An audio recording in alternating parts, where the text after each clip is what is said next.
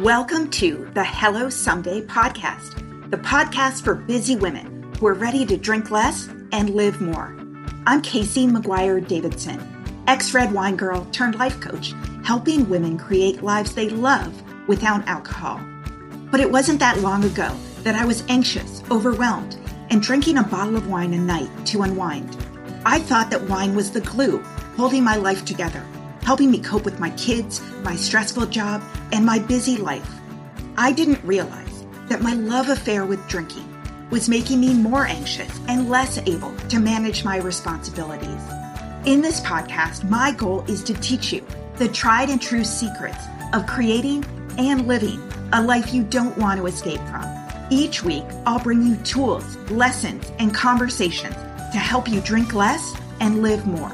I'll teach you how to navigate our drinking-obsessed culture without a buzz, how to sit with your emotions when you're lonely or angry, frustrated or overwhelmed, how to self-soothe without a drink, and how to turn the decision to stop drinking from your worst-case scenario to the best decision of your life. I am so glad you're here. Now let's get started. Hey there. I've got some big news for you that I have been not so patiently waiting to tell you about. After 6 months away, my super popular, completely free masterclass is back, and it's better than ever. I've been working on it for months, so if you have been struggling to get sober momentum, please go to hellosomedaycoaching.com/class. You can sign up for my free training, 5 Secrets to Taking a Break from Drinking, even if you've tried and failed in the past. In this 60-minute masterclass, I am going to share with you all the things you need to stop doing because they're setting you up for self-sabotage and what you need to start doing instead. I am giving you the steps and the mindset shifts that I go through every day with my private coaching clients, and it is completely free. So if you are sober curious, if you've been thinking about taking a break from alcohol, this class is going to set you up for success. I promise you, it is worth your time. So hit pause on this episode, go to hellosomedaycoaching.com/class and save your seat. My guest today is Tricia Lewis, the creator and host of Recovery Happy Hour. For years, she was emotionally and physically addicted to alcohol, but really good at making it look like she didn't have a problem. But eventually, Tricia found that life as an entrepreneur while drinking as much as she was too much to handle. She quit drinking and learned how to recover as hard as she drank without looking back. Tricia took her last drink in November 2016 and says that life without booze is so much better than she could have ever imagined. And I am a huge fan of Tricia's because I love her podcast, Recovery Happy Hour, because it celebrates really inspiring stories of recovery from addiction and gray area alcohol abuse, but more importantly, what happens after you get sober and life beyond the bottle. So Tricia, thank you for being here. Thank you so much for having me. Yeah, it is something that I have wanted to do, and we had to push it off because I went on vacation. So I'm really excited that you were able to reschedule. No, I'm flattered. Thank you. Thank you for letting me be here. I'm psyched. Yeah. Well, when we were just chatting before we started recording, we were talking about how when you were quitting, you were actually pretty high functioning. Can you tell me a little bit about your story? You said it dealt with sort of perfectionism and anxiety. What was the reason you decided to stop drinking? Well, the reason why I decided was, really, I don't want to say I decided, my body decided. It goes from high functioning to scary very quickly. And my story starts with just growing up in a very traditional household, except I had a sibling who had a really severe drug and alcohol problem. And it's pretty typical for the loved ones around somebody in addiction to put all their energy towards that person and not really take care of themselves. And what that looked like for me as his sister was I was an overachiever. I wanted to make up for any sort of lack of, I just wanted to make things as peaceful as possible in my house. If I could overcompensate for what was happening, I felt like I was contributing something to the family. So I was really into earning, validation, earning love, and just achieve. The more perfect, the better. And I carried that work ethic with me, into adulthood. I was in the restaurant industry for a long time. I was a chef. And in the restaurant industry, you work really long, crazy hours, and it's pretty common to drink pretty hard. You put in 12 hours, and then you go out and you drink as much at night, and then you get up and you do it all over again. And as long as I wasn't getting in fights with people or getting DUIs, there weren't a lot of traditional consequences that you think about when you think about the stigma of addiction or alcoholism. And I thought I was okay. I'm like, well, I'm pulling it off. And I was very protective of my drinking. Being around somebody who's causing a lot of destruction for the people around them, including myself, I know how chaotic that is and how much that hurt. And I didn't ever want to be that person. So I made sure that my drinking was contained. It was in private, or just let's laugh this off. Like, I just didn't want to cause any destruction. So I was really obsessed with making sure that everyone thought I was fine. If I ever wrote a book about my life, it would be called "Don't Worry About Me, I'm Fine." It's just, so I kept up with that for a long time. Just like, let's make sure no one's worried about us, but I'm still drinking, a bottle of wine a night, and then a couple of cocktails on top of that. Anxiety is also a big part of my story. I think that started when I was about 7, and that pairs really nicely with perfectionism as well. When you're not achieving as great as you want to, I was just so hard on myself. And I was also, I didn't have a coping mechanism to express anger, stress, frustration, these things that I was feeling. I just wanted to pretend like everything was fine.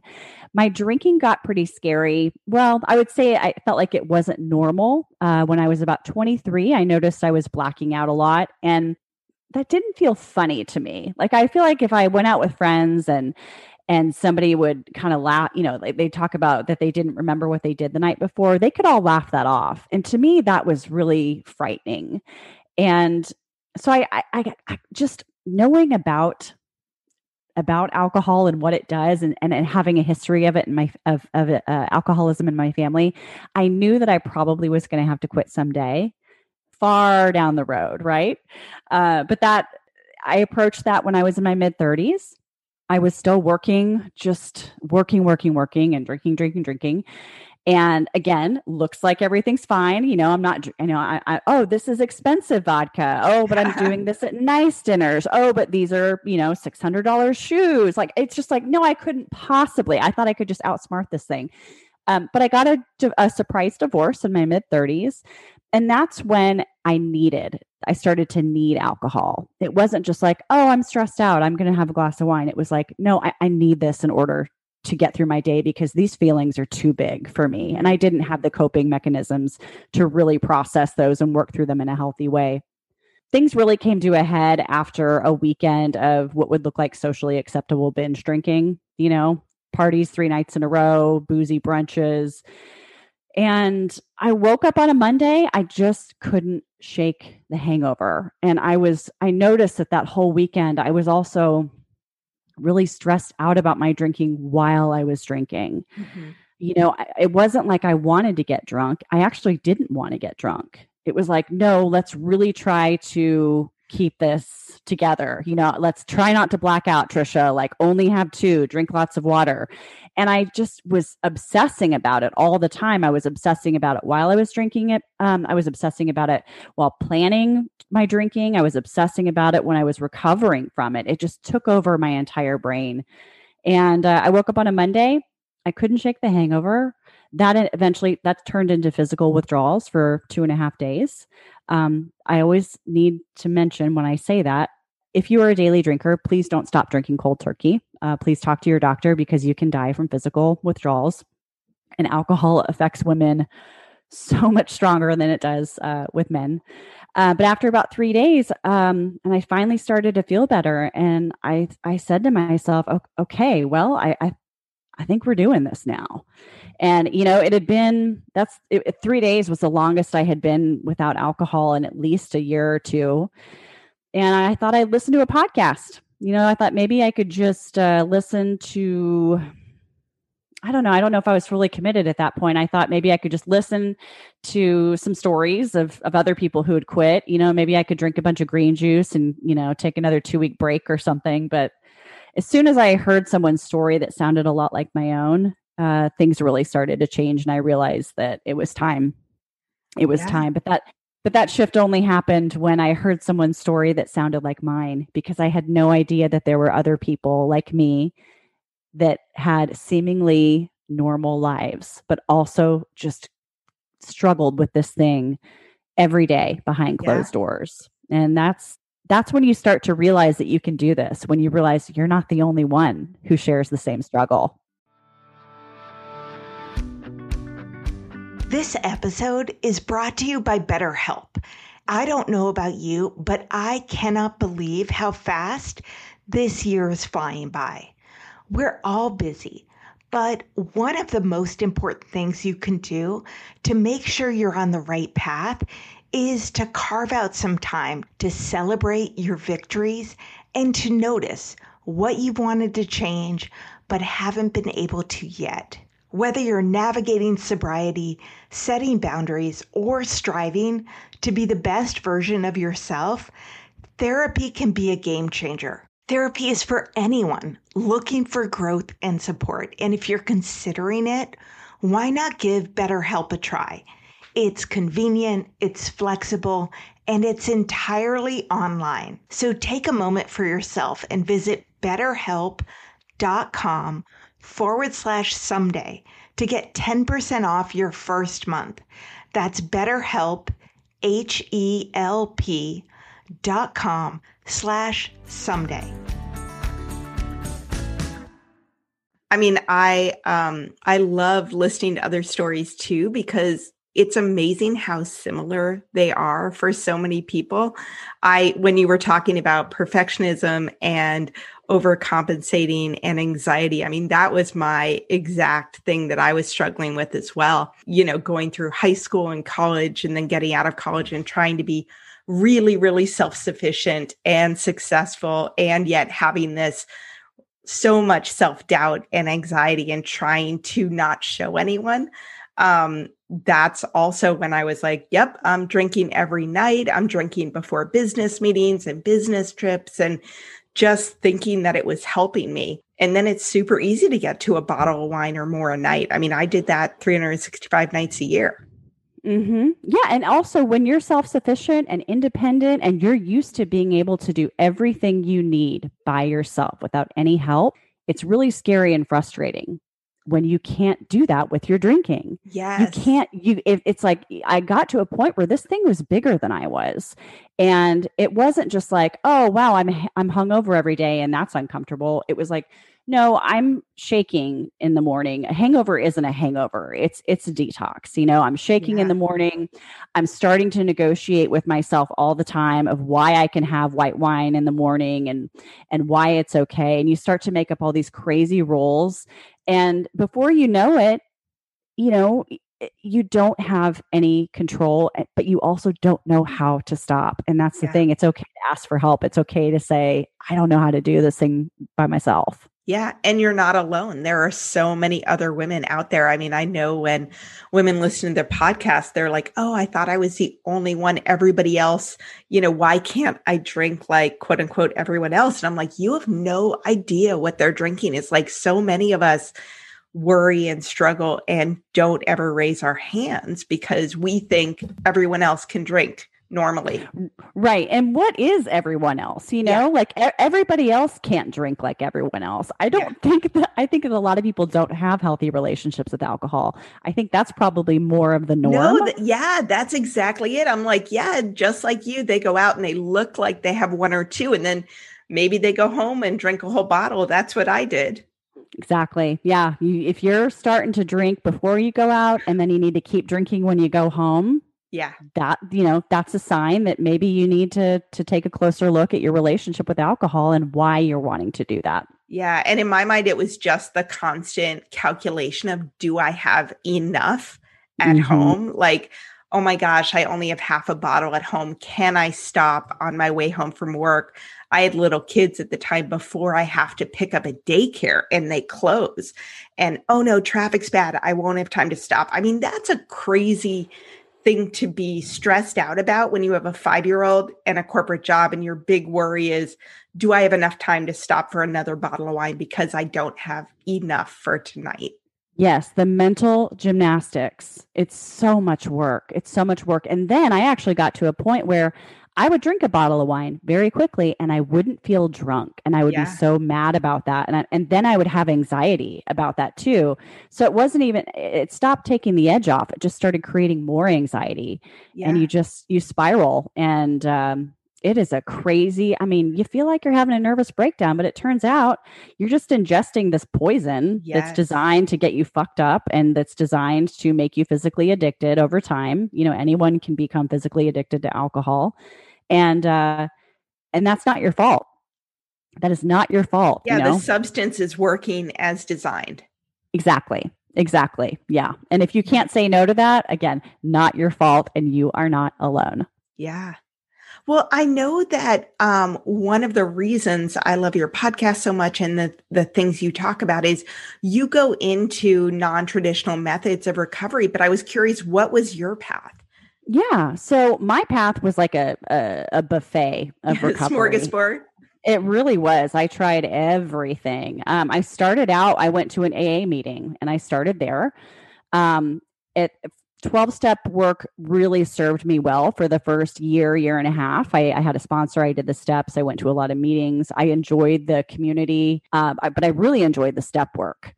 And but I also joined a sober Facebook accountability group, and then I was listening to podcasts, and then I went back to therapy, and I was trying exercise, and I was reading Quit Lit. And, if my sponsor told me to try something, I would. If somebody else that I knew in my sober Facebook group told me to try something, I would. I started seeing all these different options that could potentially heal me, to help me recover. And I was willing to try everything. And that's the great thing is that, that was almost 5 years ago. The amount of options that we have now is so much bigger than it was even just 5 years ago. Yeah. So I always like to tell people that you don't have to do it one way and stick to that way forever. We evolve as people. Everything in our lives evolve, and that is a really good thing. That means there's movement. That means you're not stuck. So trying everything and then maybe putting that thing down for a while and picking up this other thing over here, that is a wonderful way to recover. It keeps it interesting. You start to figure out what serves you and what doesn't. You can always go back to something else if this other thing doesn't work. And that was my method. I was just like, all right, I'm just going to do a little bit of recovery every day. And what that recovery entailed was many different things. And it has continued to change over the past almost 5 years. Yeah. No, and I feel like a lot of women try different things both before it sticks, right? Before they get there. And then even afterwards, they have to keep adding layers of support. So, what I always think is like, if you haven't been able to stop drinking and you've tried a couple things or a couple of approaches, all that means is you haven't found the right approach or the right amount of support yet. And you can just keep adding things until you find the path that feels really good for you. Right. And as you work through this process of recovery and really get underneath the drinking, which, because it's not about the alcohol, it's about what you're drinking over. Once you start to uncover those layers, you can then tweak your recovery even more. If you realize, oh, wow, I have some codependency issues, then, you can go read this book over here or talk to your therapist about that specific, issue. As you grow, your recovery grows. It's not necessarily that you're just trying things at random. It's that you're trying things that you didn't realize you need. Yeah. And this process will take you, layer by layer, you start to meet yourself. You start to learn who you are. And then you can really start to evolve and figure out what you need. What you're doing on day 1 will look nothing like what you're doing on day 100, day 1000, 10 years later. Again, that's a good thing.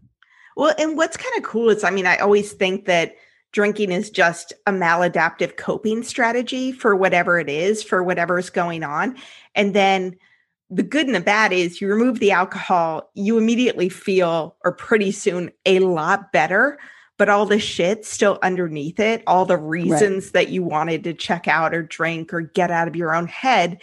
And so that's sort of disappointing. I was like, I stopped drinking. And then 4 months in, I had like crushing anxiety. And I was like, what the fuck? I stopped drinking. Like, why am I not healed? But then I got to go to therapy and get on medication and start exercising. And like, I wish I'd figured out that stuff when I was 17 years old. Like I could have saved myself 20 years of crap. Yeah, do you think 17-year-old you would have listened to you now, though? Yeah, I probably would have been so cool. Like, don't drink, go to therapy. Take some meds, you're good. My 17-year-old self would have been like, you don't know my life. Okay, fair enough. That's good. And something about that 4-month mark, too. Really? I get it, Yeah. Yeah. In my first year, I specifically remember months 4 and 5 being the hardest. And I think that's because after that first 3 months, the new and shiny wears off and it becomes a little less, I don't know, shit gets real all of a sudden. You're like, okay, well, now I have a taste of what it feels like to not wake up physically ill every morning. Mm-hmm. But then you're like, but I also have all these feelings and I don't know what to do with them. And that's when the real work starts. A lot of us don't grow up learning what to do with anger. Yeah. Especially women, it's just like, again, put on a smile. Everything's fine. Stuff down any negative emotion. Yeah. Yeah. I used to go to work with like the biggest smile on my face. People always told me. And I was like, I am freaking trembling inside with anxiety and a hangover, but like cool that you think of like the happiest person in the world.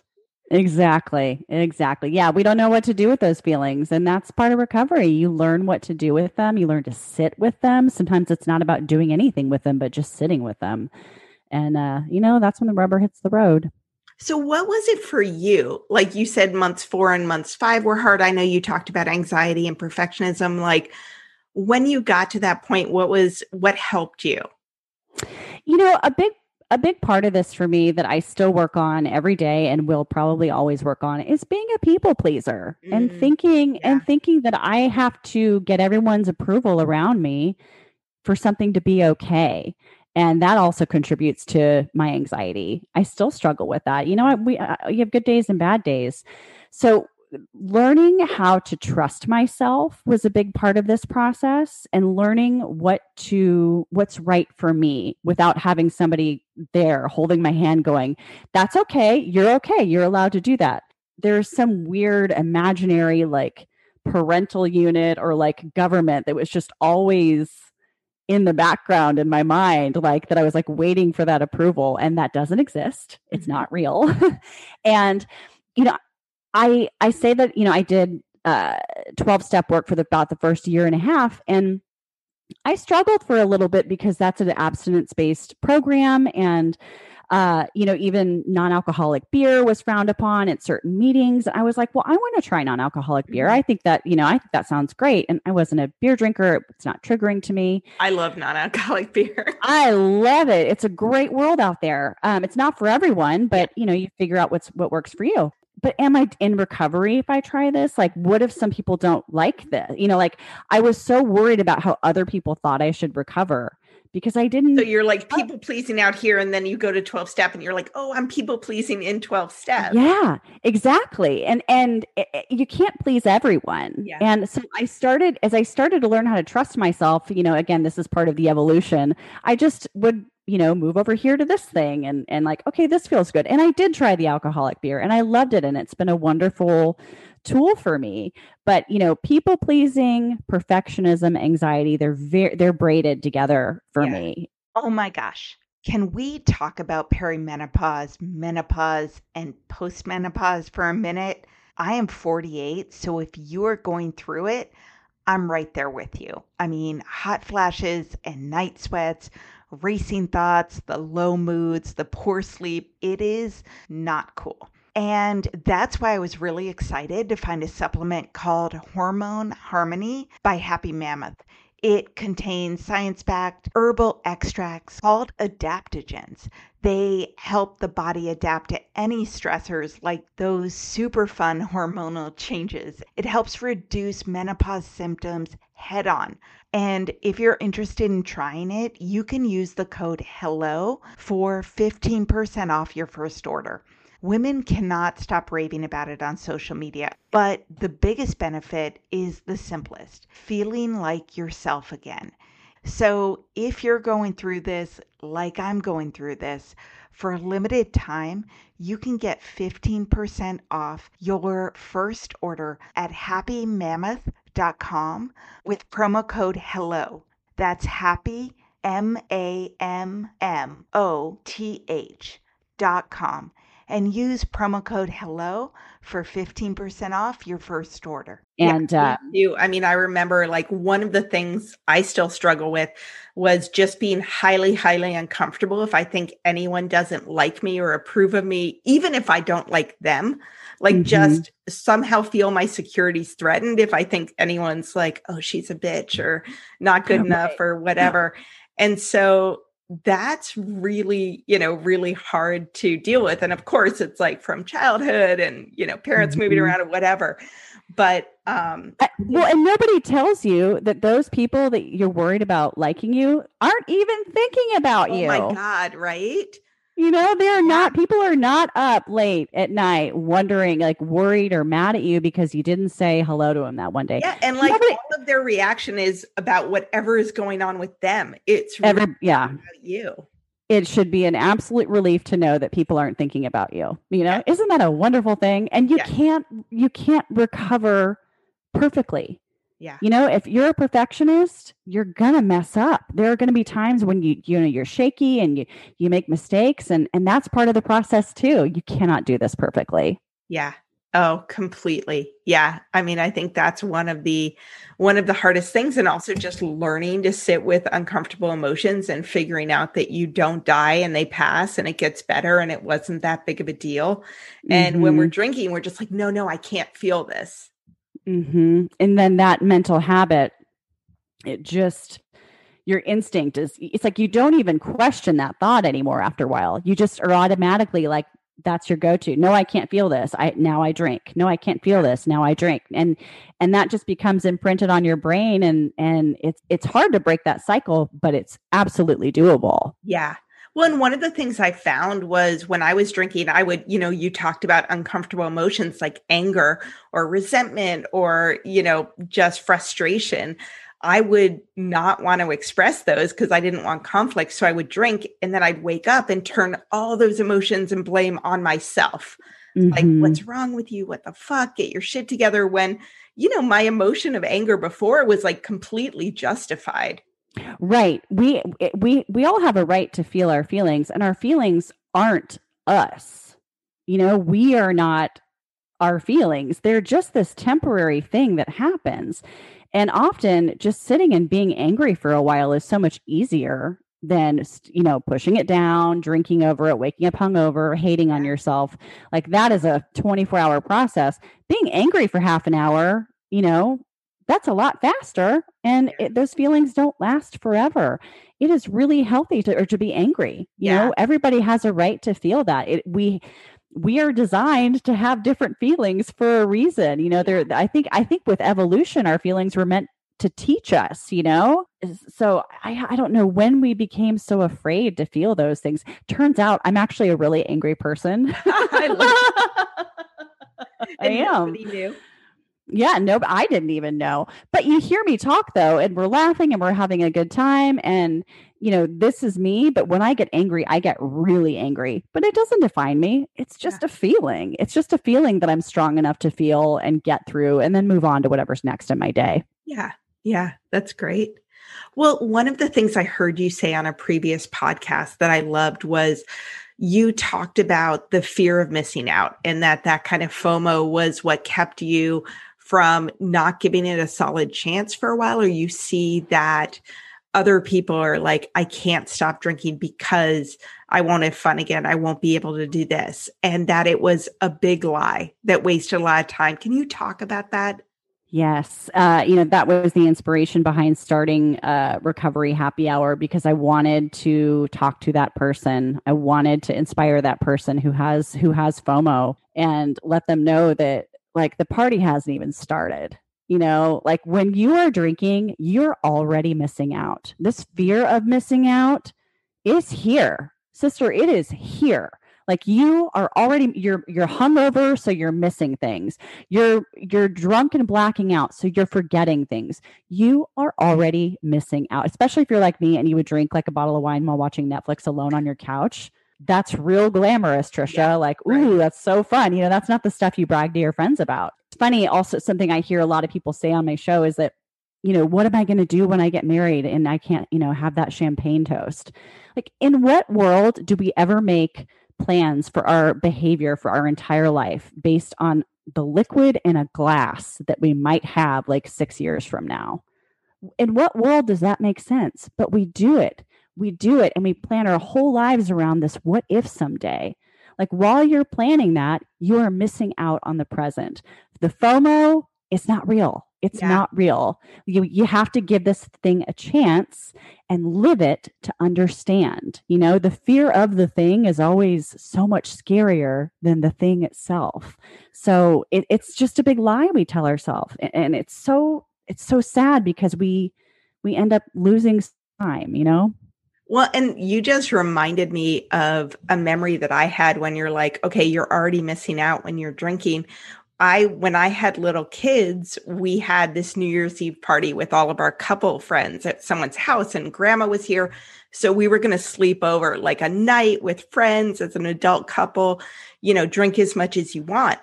And I was so excited for it. I was like beside myself for weeks, went there, and I ended up drinking. You get there, you start drinking at 4:00. Don't remember a whole lot of the night. And what I remember was just waking up, thank God, in my guest bed, all tucked in. The next morning, brutally hungover. I had not made it to midnight. My husband had no one to kiss at midnight. I don't remember anything. And I'm like, how fun was that? Like, I literally missed the entire night and was ashamed and shaky and felt like shit the next day. Some of that is culture. It's what we ingest in the media, and you see the movies and TV shows that, and commercials that show what a good time it is to drink. But that's not real. They don't show you the hangover the next day. They don't show you the blackout. Again, it's like you don't know until you try it. But for anyone who's listening that has FOMO and they don't even want to experiment giving up with alcohol, I want you to know I've done the legwork.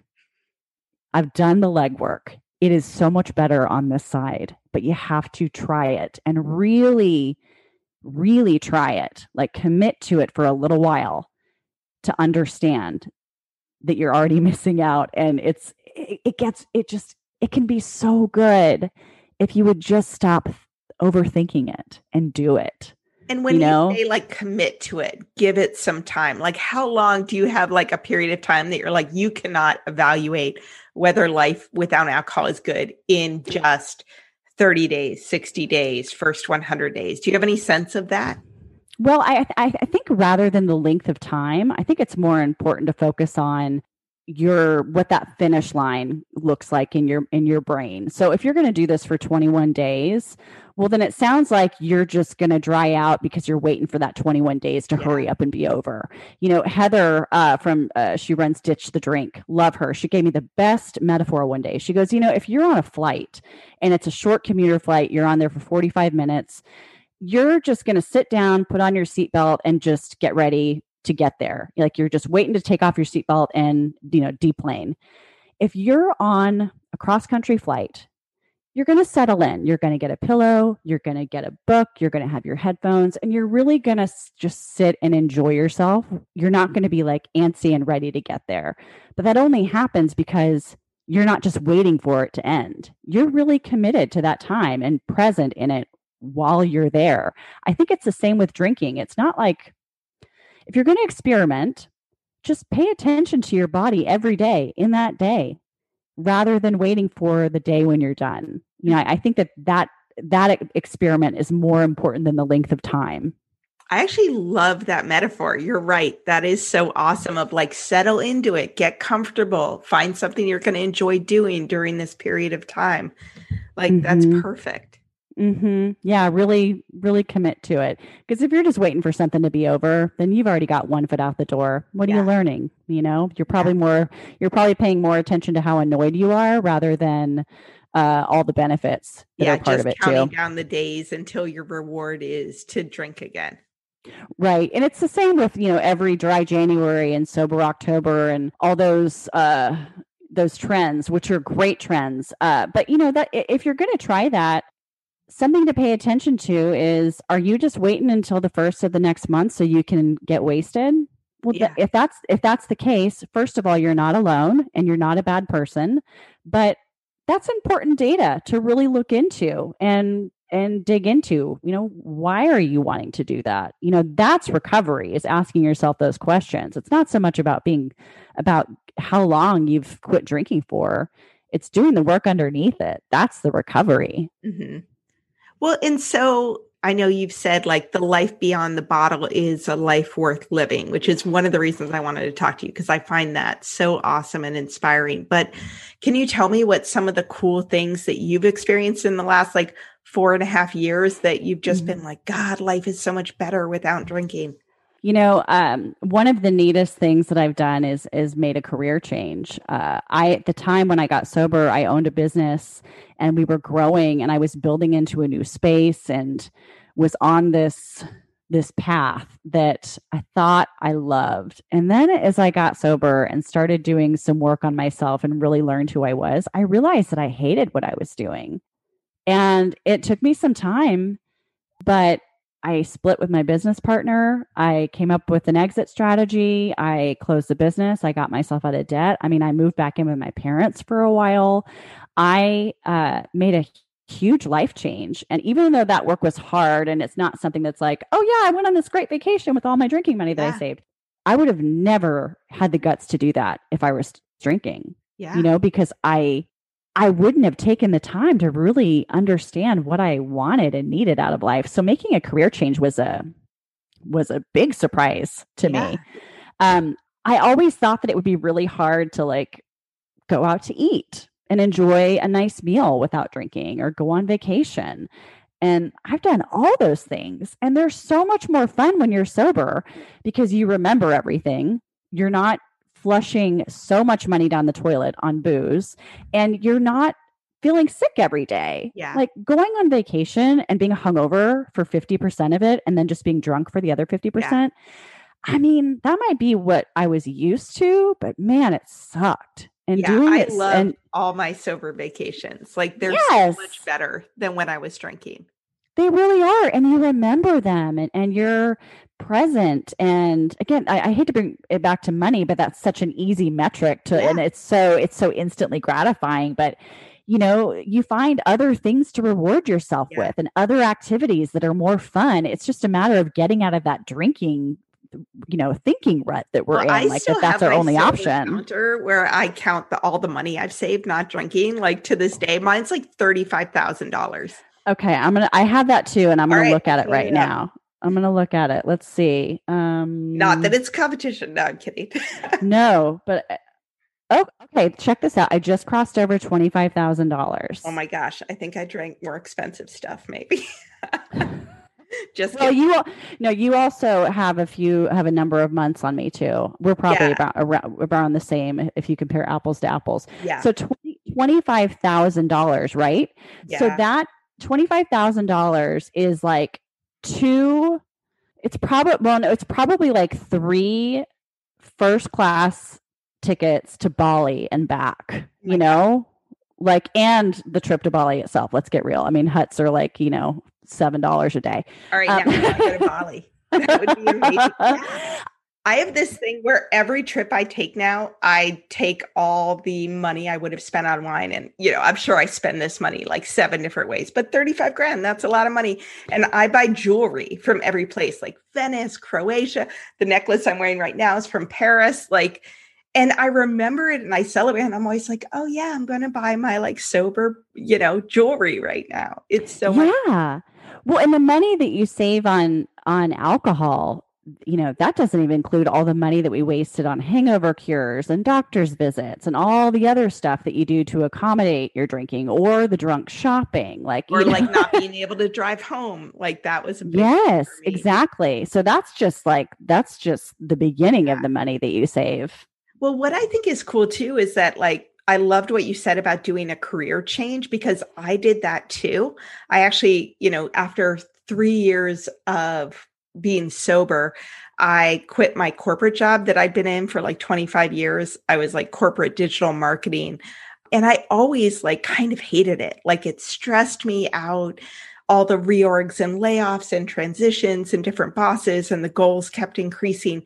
But I was just drinking to medicate it, to get through it, and didn't have the time or energy to even think through what else I could possibly do because I just was barely coping with my life.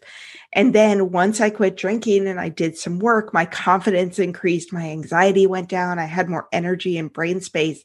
And so I finally had the confidence to leave my corporate job. And I don't think I would have ever done that if I was drinking. Right. It's amazing. And it's not like you quit drinking to change your career. Like that was just a byproduct and a surprise, right? Yeah. Yeah. And exactly. I love the quote about it's not so much about becoming something. It's about unbecoming all the stuff that was never really you. Mm-hmm. Oh, that's good. That is really, really good. Well, and part of my experience was not just like, oh, I don't want to do this anymore.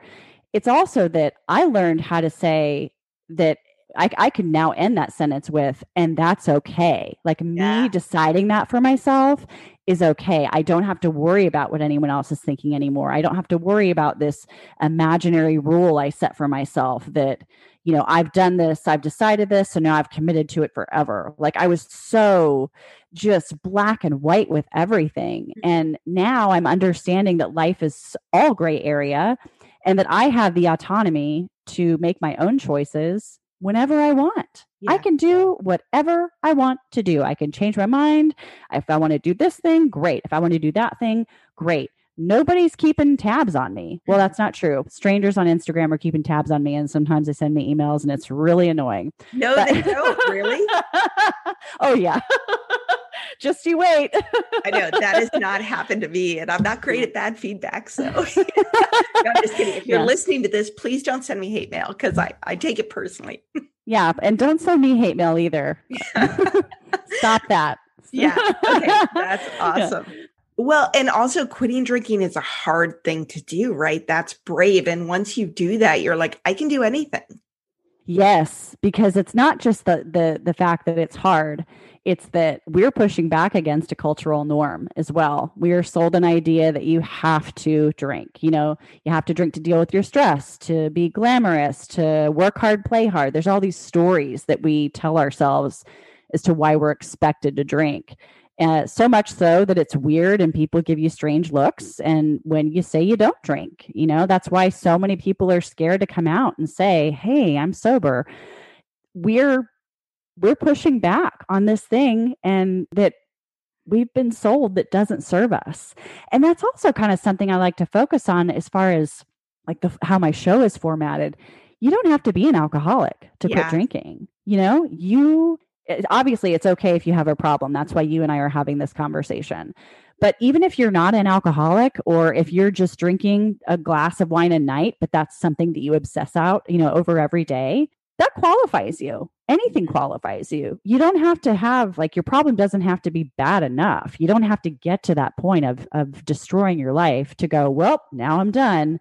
Like, it's okay to catch it early. Well, and you don't have to adopt that label. I actually don't use the term alcoholic to describe myself or almost anyone unless they want to, unless that's how they identify, just because I don't find it useful to me. I tell people, like, I quit drinking. I used to drink a lot. I stopped because I feel better without it. That shit wasn't good for me, Mm-hmm. Mm-hmm. Yeah. And that's the other thing, is like, we get so wrapped up in the labels, and it's like, well, I don't want to quit, but I'm not an alcoholic. Well, okay, well, that's fine. But are you happy? Yeah. Do you wake up in the morning excited about your life, or are you miserable and hating yourself? That's the question you need to be asking yourself. I don't have a problem with the word alcoholic. I mean, I think I probably use that interchangeably with a slew of other words, but it's not, I guess I'm just kind of indifferent about all of it. But getting wrapped up in the labels is the wrong thing to get wrapped up in. Ask yourself, are you happy? That's where you start. And if you're like not wanting to stop drinking because you don't want to adopt a label, just know that you don't have to. It's not required. It's not required. You can do whatever you want. You can literally do whatever you want. But one thing, I've been listening to a couple of your podcasts, and one conversation that I loved was one you had with Paul Churchill of Recovery Elevator. And in it, you were talking about mind, body, and spirit. And, you said that, just what's happened with you there, you wouldn't go back to drinking, because if you decided to do that, you would throw away all the hard work you did on a healthier mind, and a healthier body, clearer mind, more evolved relationship with spirituality. And I thought that was pretty inspiring. It's funny, I don't remember saying that at all. It was in your second episode ever, but you said drinking is such an easy way to flush all that hard work down the toilet. It's true. And actually, if I were to go back and re-record that, I would have worded that differently, because even if you go back to drinking, you don't flush your work down the toilet. That's data you have forever. Yeah. I just want to point that out. But one of the things that I learned how to do when I quit drinking was just be in my body, period. And that separation of understanding your feelings and knowing when you're tired or when you're stressed out, drinking just puts a huge barrier down between you and your body and your intuition and knowing what feels good and what doesn't. And just being friends with my body now is a huge benefit to sobriety. I was able to really discover my own faith in sobriety and my relationship with God, finding a church that I love, connecting with other women that believe the same way that I do. Those are things I would have never found if I had continued down the path that I was on. And then of course, feeling good when you wake up. The only hangover I have now is just like when I'm tired. Like, being tired is like the sober person's hangover. Yeah. And if that's my only complaint as far as how I feel physically, that is a great problem to have. Yeah. Yeah, I have to say, I have a cold now. I just got it coming back from Hawaii, I'm sure. And, we haven't left the house in like a year and a half. So I haven't been sick at all. And every time I get sick, I'm like, oh my God, I used to feel this way every day. Like, how did I live with that? And I was weird. So used to it. I don't think I even knew what feeling healthy and energized and good was like. Yeah, you don't even know what baseline is, because you're always below. You're always just trying to get to feeling some sort of normal. Yeah. And now I wake up and I know what baseline feels like. Then it's just a matter of like, how can I make myself feel even better today? Yeah. I'm not just grasping for straws and finding some way to get through my day anymore. And that's also like when you feel sick, then you know what feeling sick feels like. It's not like when I was hungover, I felt like I woke up with a cold every day because I just felt so ill. I had COVID last fall. And I remember thinking, I don't know if I would have felt this the way that I felt it then, because I was just feeling ill all the time when I was drinking. You know what a healthy baseline feels like now. You know what's funny is I just today someone posted, who's a friend of mine in one of the sober Facebook groups, the private groups online that I love.